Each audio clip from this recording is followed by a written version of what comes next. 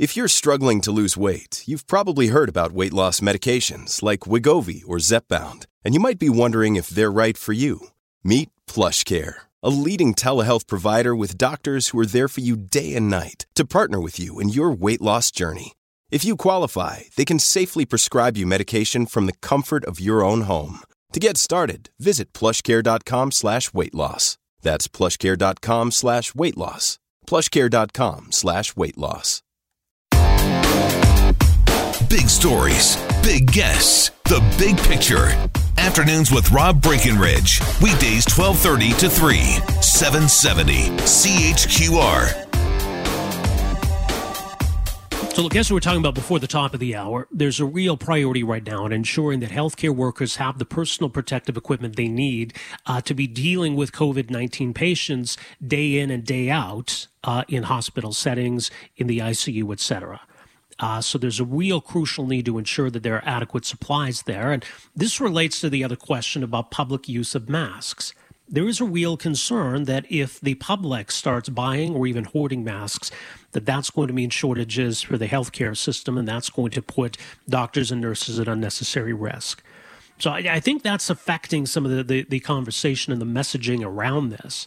Although it was interesting to see today in the U.S., Dr. Anthony Fauci says the COVID-19 task force is considering recommending broader mask use for the public, but are wary of taking away supplies from healthcare workers. Says when we get in a situation where we have enough masks, I believe there will be some very serious consideration about it. And that's kind of where people are at, saying, well, should we be having that conversation? Should we be looking at widespread mask usage as we do see in some other countries? I mean, I think right now when it comes to social distancing and hand washing and all of those guidelines, those are probably sufficient to keep us protected for now. But obviously with a virus like this and the way it's spread, masks can make a difference. So there's certainly, two sides to this argument. And there's a lot I think the public needs to understand about proper mask usage, both in terms of wearing the mask and disposing of the mask. And so I want to bring our next guest into the conversation who had a really insightful piece up at his website, achemist.langley.net. Environmental scientist Blair King joins us on the line here this afternoon. Blair, thanks so much for making some time for us here. Good to talk to you. Thanks for having me on. It's interesting because there is a lot of conversation around this. I think a lot of people are asking questions, trying to get a better understanding of kind of the pros and the cons when it comes to wearing masks. You've got a unique perspective in your own career and the necessity of masks. So tell us a bit more about where you're coming at this from. So I've spent years working with asbestos, and asbestos, like coronavirus, is an invisible killer that you don't see, but you inhale, and if you inhale, it will make you sick. And you don't get sick right away, which means that it's a big issue. And we have a lot of experience with these masks, fit testing, getting supplies, and training people how to use their masks correctly. And that's a big part of it too, isn't it? That if a mask is not worn correctly, that can make a huge difference, obviously. And that's the big thing that why a lot of the health authorities are telling people not to wear masks. Masks give you a false sense of security, and more importantly, a mask has the potential to become a viral reservoir that can then reinfect other things and other people later on. If say I'm an asymptomatic person who's wearing a mask to protect everyone from my coughing droplets, that's great. I wash my hands. I'm now pretty safe, except my mask gets annoying, so I touch the mask with my hands. Now the viral particles are on your hands again, even though you washed your hands carefully. The second you touch that mask, which is a viral reservoir, you've now reinfected your hands. And so you have to learn, if you're going to wear a mask, not to touch the mask, because every time you touch the mask, you need to then wash your hands. Similarly, a mask, a lot of people are using makeshift masks like bandanas. They aren't going to throw those out. They're going to throw them in the laundry hamper. If that mask is a viral reservoir, that laundry hamper, the handles of the hamper and the hamper itself now have virus on them that could last for hours or days. And so you have to think, what do I do with the mask when I've finished using it? And if I'm using a homemade or makeshift mask, I have to make sure that I dispose of it or I treat it like it's infected and ensure that I don't bring infection into my house because my mask is covered in viral particles. Right. And so I think that's a big part of it that maybe people don't fully understand or appreciate. I've seen the argument, we can teach people, just like we can teach people proper hand washing protocols, that perhaps we can do a better job teaching people how to wear and dispose of masks. And that's absolutely true. We can always train people. But I spent a decade training people, and even then you see people who are well trained make mistakes. We unconsciously touch masks all the time. The mask is uncomfortable, you move it, and then you have to remember to clean your hands or avoid touching things again. So if you have a large supply of masks that you can repeatedly change and replace and change over, then it reduces the challenge. But if you're stuck using the same mask for hours and hours at a time, or the same mask for days at a time, then it becomes a risk. And that's where the health authorities are coming in and saying, look, when we have a large supply of excess masks so people can replace them regularly and wash them regularly, then masks may be an excellent idea. But if you're using the same mask again and again, what you're doing is creating this viral reservoir that will reinfect everything it touches. And that's where the health authorities are coming from. Yeah, and that's such an important point, because one of the concerns about having enough N95 masks for healthcare workers, the proper protocol is, as I understand it, that, you put the mask on, you make sure you've done it properly, you go in and you treat the patient, and then you're supposed to dispose of it. That's supposed to be it, right? Exactly. And in the case of an N95 is a 0.3 micron, is designed to stop 0.3 micron particles. This virus is 0.125. It's smaller than the mask. So what they do in hospitals is they wear a face shield as well to catch the droplets, and then underneath the face shield they wear the mask just in case, and then they discard the mask once they've encountered the patient. So they're using 2 layers of PPE, with the mask being the secondary one, and then they dispose of it immediately. So once again, this was before we had the mask shortage, but that was how you ensured that you were safe, by using multiple redundant layers of PPE and disposing of the inner layer every time you had an encounter. Right. When it comes to social distancing, and clearly there is, it is an effective way of protecting oneself, following proper social distancing practices, washing hands, doing all of those things. Now, if all things being equal and everybody is still doing those things, a properly worn and a properly disposed of mask can perhaps add some additional protection. But there is that concern, isn't there, that about the false sense of security, that if people wearing a mask and feel that gives them protection, that maybe people ease up on some of the other aspects. Exactly. And ultimately we know that social distancing should work. That because we know it's transferred through droplets, and we know that droplets don't travel huge distances, as long as we stay separated, we're in a position where we're safe.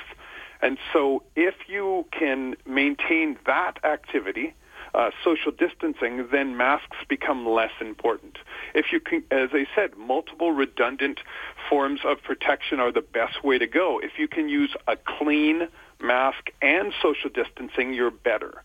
But if you decide that wearing a mask means you don't have to socially distance, then you're defeating the purpose and you aren't doing what needs to be done. What do you make of the way in which public health officials have spoken to all of this, have tried to convey this information to Canadians?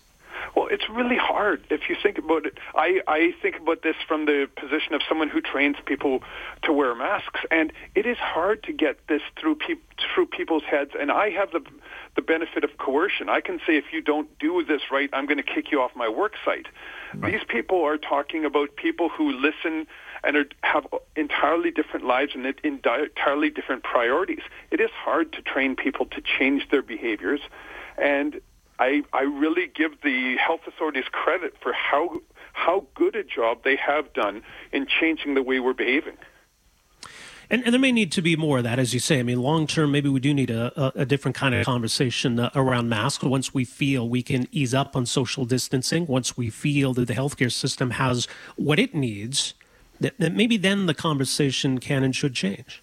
Well, absolutely. And as you say, if you want to wear a mask, do a homemade mask to avoid inhaling particles. That's fine, as long as you recognize what that mask becomes the second you wear it, and you don't touch it again.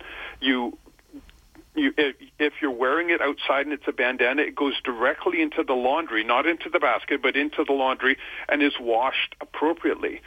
As long as you take the right precautions, a mask doesn't hurt. If you don't take the right precautions, a mask can become a viral reservoir and a source of reinfection, a source to reinfect your household. Yeah. Very important points. Encourage people to read more. You got this post up at achemistinlangley.net. Blair, thanks so much for your insight on all of this. Really appreciate you making some time for us here. Thanks for having me on. All right, take care. There you go. That's Blair King, environmental scientist. achemistinlangley.net is his website. So, someone with a lot of experience when it comes to using masks for protection and training people to wear masks for protection. And so there is that side of it that we all need to understand, that if not done properly, whatever benefit you're getting from the mask could present some additional risk elsewhere. So that's important to keep in mind. Dr. Isaac Bogach, who's a infectious disease specialist at the University of Toronto, had an interesting Twitter thread today. He says, look, if you want to go wear a mask, go for it. The concern among many in medicine, science, and public health is that masks offer a false sense of protection, that most masks are single-purpose, less effective when reused, masks not worn properly, people constantly touching their face, readjusting their mask, negating any benefit. Many types of masks do need to be fit, and some people are wearing improperly fitted masks. So for now, the advice from public health officials is social distancing, hand washing, all of that is sufficient. There is as well a shortage of personal protective equipment that the healthcare system really needs. And you heard, Blair King talk about the steps that public health workers, doctors, nurses, et cetera, take to ensure that they have those added layers of protection. And so it's crucial that they have that. I think it was Duke University in the U.S. actually posted, made publicly available some guidelines for when necessary, how to properly disinfect and reuse an N95 mask. And it's quite an involved process to ensure that it's done right. But I mean, it speaks to why there's such a pressing need for these masks and why it's so important the proper protocol be followed. So it's really awful to hear about situations for healthcare workers where they're having to basically wear the same mask the entire shift, reuse those masks, try to find ways of disinfecting those masks. So there's a lot of additional risk. So as Blair says, there's that side of it, where the mask that you're using to protect yourself can become an additional risk of infection if not used and disposed of properly. So it's something that people need to keep in mind. As he says, it's a disease that is primarily spread through droplets. If you can reduce the spread of those droplets, then that can be effective. But we need to understand all sides of it. And I do think longer term here, though, it is something that we're all going to have to learn. Social distancing can be effective, but obviously social distancing cannot continue forever.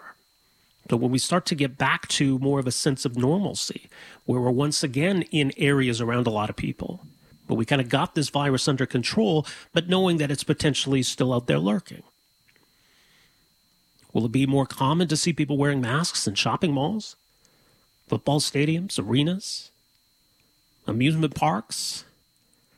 You think about everything that we're so used to doing, everything we take for granted. All the aspects of our lives that involve being around a lot of people. And we've kind of put that on hold for now. Right? We realize that we got to get through this short-term period here. But once we get out of that, maybe it's inevitable. We're going to have that shift and say, okay, we're now at a point where we are going to need people to start wearing masks. So to make sure that there's enough available and make sure people know exactly what they're supposed to do when it comes to wearing and disposing of masks. So some really important points here. Let's take a break. 403-974-8255. Come back with some of your calls right after this. Afternoons with Rob Breckenridge, starting at 12:30 on News Talk 770 Calgary.